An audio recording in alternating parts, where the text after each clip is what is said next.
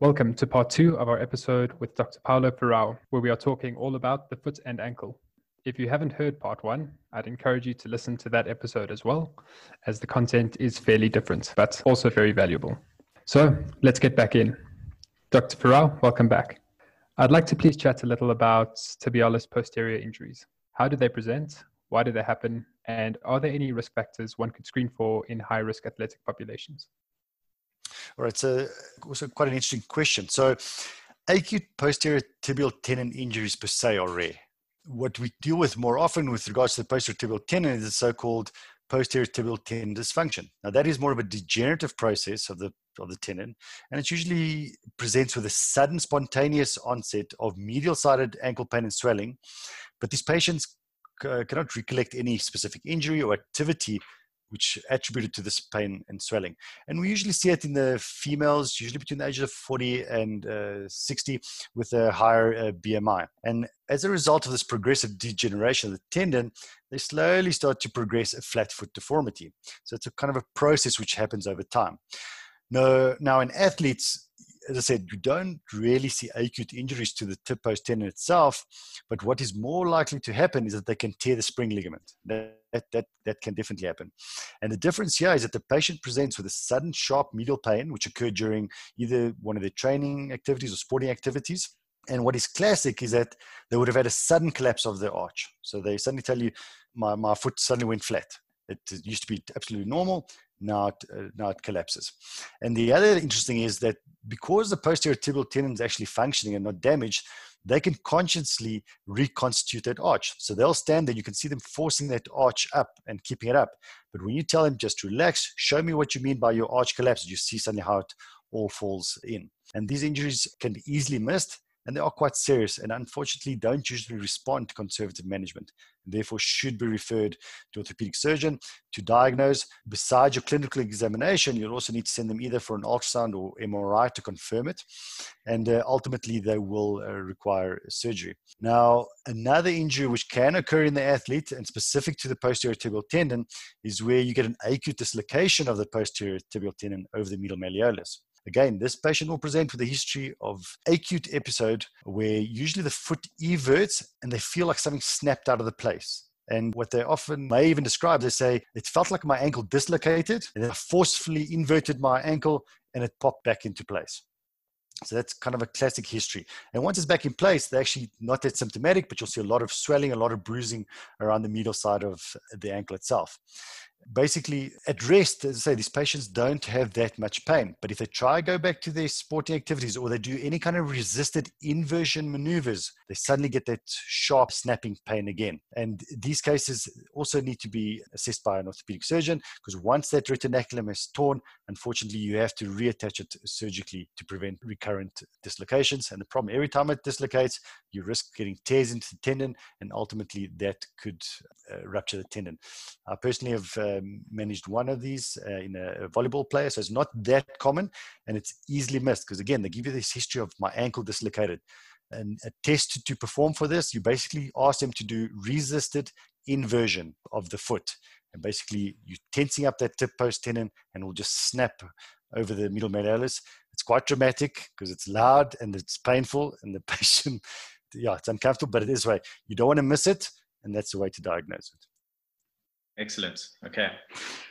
So a somewhat prevalent injury in ballet dancers, soccer players, and fast bowlers in cricket is posterior ankle impingement. Sometimes it's referred to posterior ankle impingement syndrome.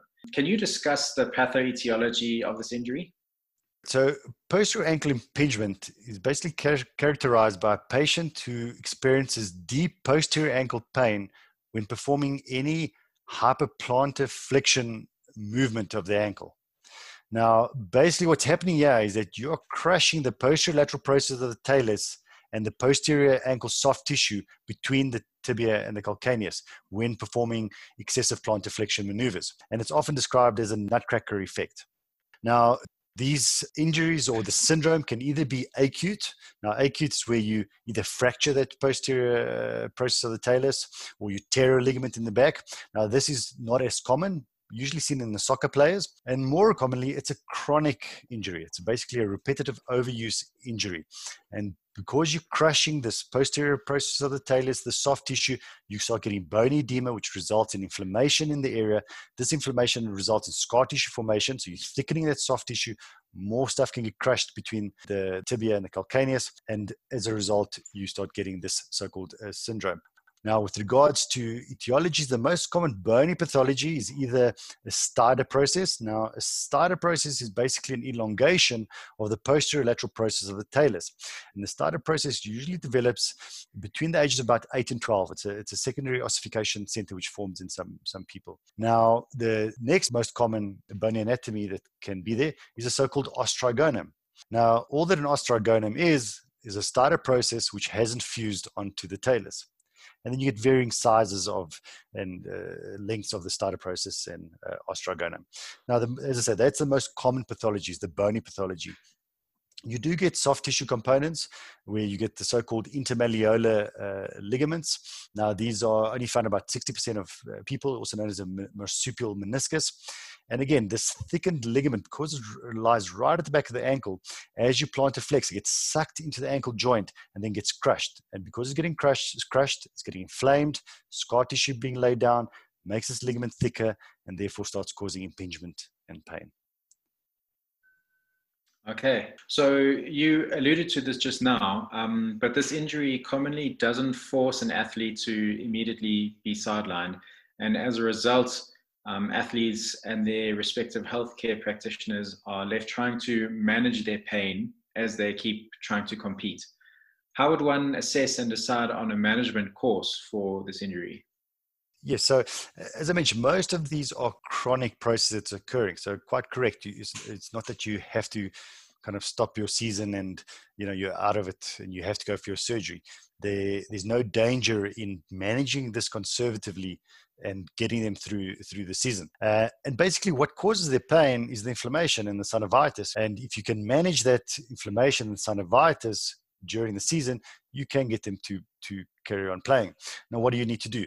When it does become inflamed, they do have to be arrested for a period of about 2 to 3 weeks, and you got to avoid any kind of plantarflexion activities. In the acute injuries, you may need to apply RICE, so your rest, ice, compression, elevation, etc. Non-steroidals work very well because, again, as I said, it's an inflammatory problem. That's what's causing your pain, the pain generator. So if you can get rid of the inflammation, their symptoms will get better. In severe cases, they may need to be immobilized in a cast or a boot for 2 weeks or so.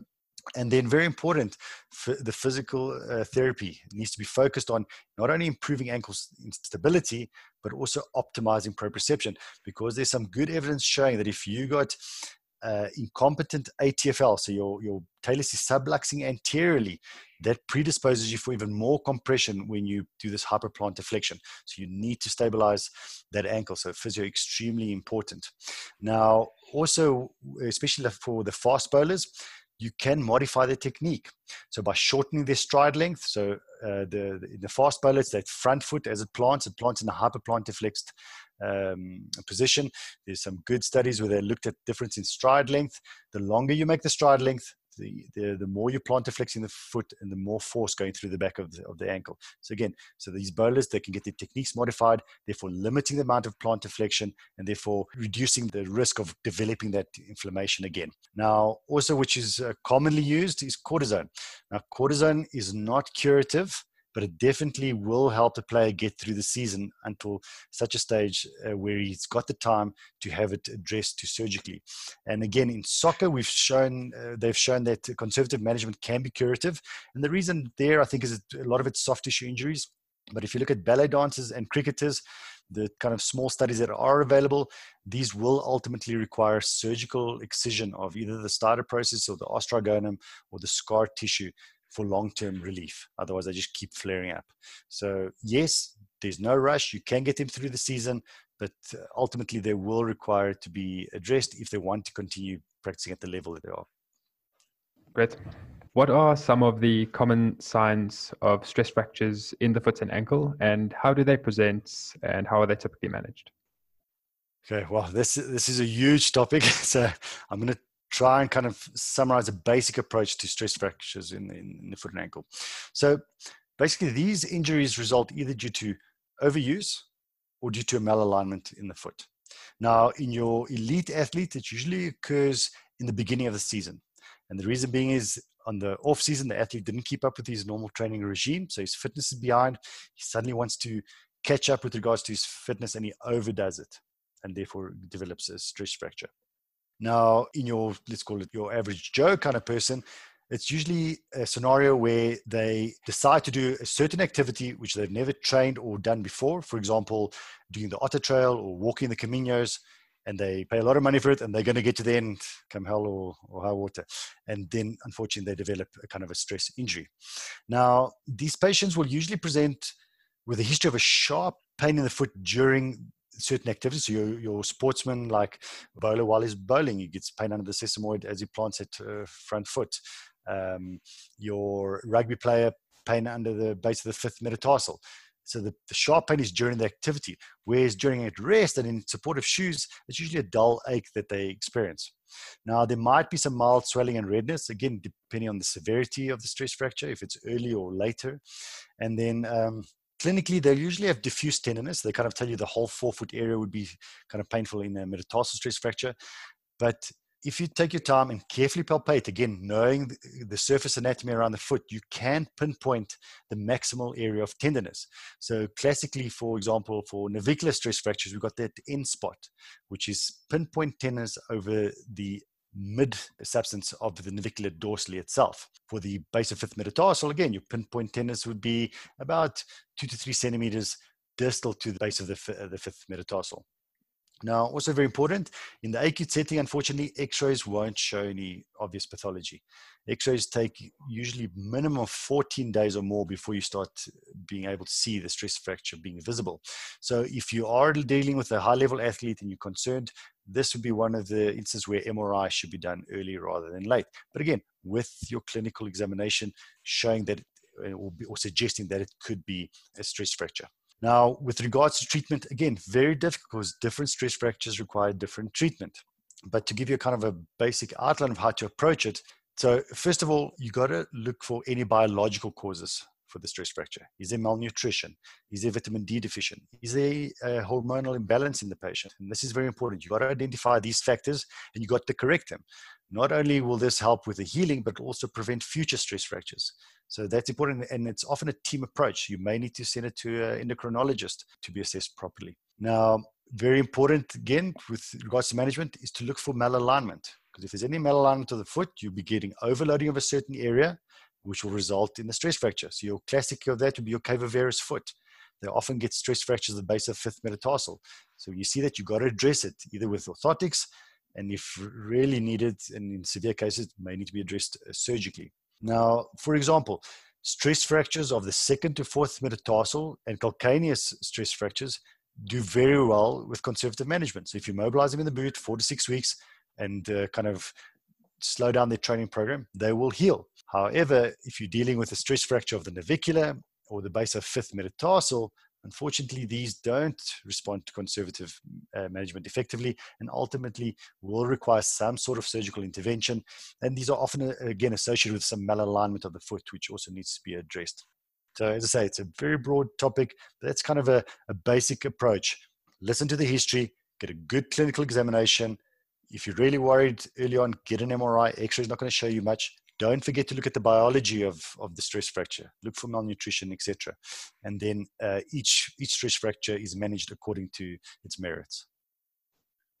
The terms malalignments and posture are quite frequently used interchangeably, or at least in the same sort of circles. In recent years, the physio world in particular has been debating the importance of posture. And we know that posture in and of itself is not a predictor of pain. And so naturally, some researchers and clinicians have questioned treatments that then focus on correcting posture in and of itself. Is there any clinical significance to foot posture? And if so, how concerned should we be when a patient presents to us with pes planus, pes cavus, or hallux valgus? Yeah, this is a great question, and again, quite a difficult question to address. So I agree. I think posture is important, and with posture goes core strength. I think, if you don't have core strength, the whole malalignment goes out. And again, the foot's at the end of the body and taking the load of the body. But if the supporting structures above it aren't keeping the mechanical axis right, the foot's going to take strain and going to give you problems. So I do agree that posture is important, and definitely core strength, and all the muscles got to work together. There's nothing in isolation. The foot doesn't work by itself. It's all linked together. Now, when we talk so-called foot posture, as you mentioned, what about the flat foot, the cavaverous foot, hallux valgus? Now, what we've got to differentiate, first of all, with these deformities, is it a congenital deformity or is it an acquired deformity? Because you can have a flat foot in a patient who's congenital, so who's born with it. A lot of the marathon runners, especially from Africa, have got flat feet, and they're phenomenal runners, and they don't need anything done to their flat foot. They cope very well. So in a congenital flat foot, I wouldn't necessarily intervene surgically just because they've got flat feet. But there's no harm in using orthotic, but it's also not necessary. In cases where I would consider orthotics, if they start getting knee pain as a result of their flat foot, sure, that may be something I would try and address with orthotic. But again, in the congenital setting, especially in the elite athlete, I would try and avoid surgery at all costs. Now, an acquired deformity, that's a different story. Now we're having failure of soft tissue, which is resulting overload of joints and bone, and now we're getting malalignment. That, unfortunately, does need to get addressed. We've got to know why is the soft tissue failing and causing this malalignment, because ultimately it's going to have a chain effect all the way up the leg. So in acquired, you need to investigate and address appropriately. Congenital, I would monitor and try non-invasive measures. Similar with the cavaverous you mentioned. Unfortunately, the cavaverous can be due to muscle imbalances. And again, because there's a muscle imbalance, those are progressive and they can result in more problematic situations. So that's when you start getting stress fractures, etc. Again, in the elite athlete, I try and be as non-invasive as I can. So if I can get away with orthotics, sometimes, unfortunately, they already present with some pathology. So the tendons are already damaged and they need to have those repaired. So it's not that you're going to get away from doing surgery, but again, congenital stuff, I'm going to try bracing, especially in the elite athlete. In the non-elite athlete, bad obvious cavaverous with muscle imbalance, I'd correct sooner rather than later. Because again, it's a progressive deformity. You're going to end up doing more harm, start damaging your ligaments, start damaging your tendons. So if you can prevent it by doing surgery earlier, I would go ahead. What about the hallux valgus? Again, is it a congenital hallux valgus, a traumatic, or is it just a kind of natural progression from previous shoe wear, genetics, etc.? Now, I've got patients where the big toe is pointing west. It looks horrible, but the patient's totally asymptomatic. So again, it goes on what the patient's complaining about and what is your clinical findings. If a bunion or hallux valgus form is totally asymptomatic, it's not affecting their sporting activities, I would not address it surgically. So yeah, so as I say, congenital, unless it's causing pain, to have the minimalistic approach, you can use orthotics when needed. But if anything is acquired, especially acutely, you got to try and find out, why did this happen acutely? Why is there deficiency of the soft tissue and now malalignment of the bony architecture? Excellent, thank you. I just wanted to ask a question on posterior heel pain. I was wondering if you could just walk us through your clinical assessment and how you would reason out the differential diagnoses of like a retrocalcaneal bursitis or maybe an insertional tendinopathy. Okay, so first of all, heel pain per se, or posterior heel pain, there's a couple of pathologies which we need to exclude. The common ones are your insertional Achilles tendonitis, which includes your retrocalcaneal bursitis, as well as your degenerative insertional tendonitis. Then you can have plantar fasciitis, which we've discussed earlier, that's your posteromedial heel pain. But you can also get a heel fat pad contusion. And that's more central pain under the heel pad. That's often as a result of poor shoe wear or a hard impact to the heel. And basically what happens here, now your heel is compromised of a special fat pad, which is compartmentalized fat globules in there. And actually, once you damage those, it's actually extremely difficult to manage heel fat pad contusion. All you can do is basically cushion the area, limit the impact, and just give it time to heal. So that's actually a difficult pathology to address. Look out for it. You need to differentiate it from plantar fasciitis. So just remember that. Another cause of posterior heel pain is your tarsal tunnel syndrome. So especially in sportsmen, we get the so-called Baxter's nerve impingement. So that's the first branch of the lateral plantar nerve, which gets constricted, and it causes pain actually on the lateral side of the calcaneus. So something to consider. But I think the common ones we will see in athletes, and let's focus on a bit, is the insertional Achilles tendonitis. So how do you differentiate a so-called degenerative insertional tendonitis from just a simple retrocalcaneal bursitis? Now, first of all, what causes this pathology? Now, unlike a non-insertional Achilles tendonitis, a non-insertional Achilles tendonitis is a biological problem. Again, there's this area of poor vascularity about 4 to 6 centimeters above the insertion. And if you get a micro tear there, again, you start putting this poor collagen and it just doesn't want to heal. So there you got to address the biology to get that right. Now, insertional Achilles tendonitis is usually a mechanical problem. And basically what happens is you either have a Haglund's deformity, so you basically got a pronounced posterior superior tuberosity of the calcaneus. And what happens is, as you're moving the ankle, that tuberosity is rubbing on the Achilles tendon, causing friction, causing degeneration, damage, and starts an inflammatory process. Now, a pure retrocalcaneal bursitis, your Achilles tendon itself shouldn't have too much central tenderness, but if you palpate on either side of the Achilles tendon, just superior to the calcaneus, it's significantly painful. And again, if you then move on to your x-rays, for your degenerative insertional Achilles tendonitis, often you'll see a tractional spur or calcification at the insertion of the tendon. So once you see that, that's a degenerative tendonitis. Those, unfortunately, don't do well with conservative management. They got about a 30-40% success rate with conservative. And what is conservative? So your anti-inflammatory modalities. What you don't want to do with these is the classic eccentric loaded Achilles program. Now, your classic eccentric program, you dip the heel off a step. So you're basically dorsiflexing the ankle. When you're dealing with insertional, again, I remember I said it's the friction of that calcaneal tuberosity on the tendon. So by dipping the heel below neutral, you're just aggravating that friction there. So if you do want to do eccentric loaded, you got to do it on the same level. So you don't want to get them below neutral. So they don't do it on a step. They do it on a flat surface. As I said, that's the only thing that's been shown to help about 30 to 40% of cases. But again, once you've got that tractional spur, that tendon is degenerate, that spur is causing pain, you need to unfortunately go remove the spur, clean out the tendon, remove the overgrowth of the tuberosity, which is causing the friction to get it to heal. Now, a pure retrocalcaneal bursitis, on the other hand, as I say, X-ray findings looks pretty normal. If you were to do an MRI, you'd see inflammation and the bursitis there. Those do respond to a cortisone injection. Now, I say that very carefully.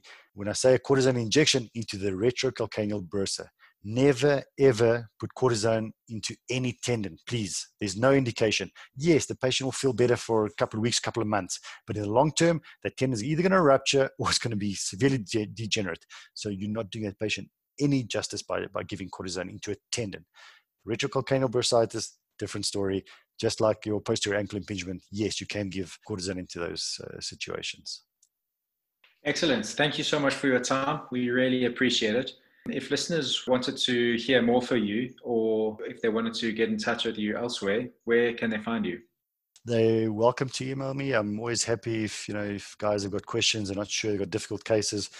You can just email me at Paulo, that's Paulo, @ Cybersmart, that's CYBER, S for sugar, MART, T for Tommy, .co.za. Paulo at cybersmart.co.za. Excellent. Thanks so much. Great. Thanks, guys. If you ever need anything else in future, let me know. Thanks for listening to part 2 of this episode on the foot and ankle. Our next episode is also about the foot and ankle, but we'll be focusing more on the rehabilitation aspect of care. So be sure to look out for that episode where we'll be interviewing Lindsay Harris, who is a physiotherapist. Thank you for listening. Cheers.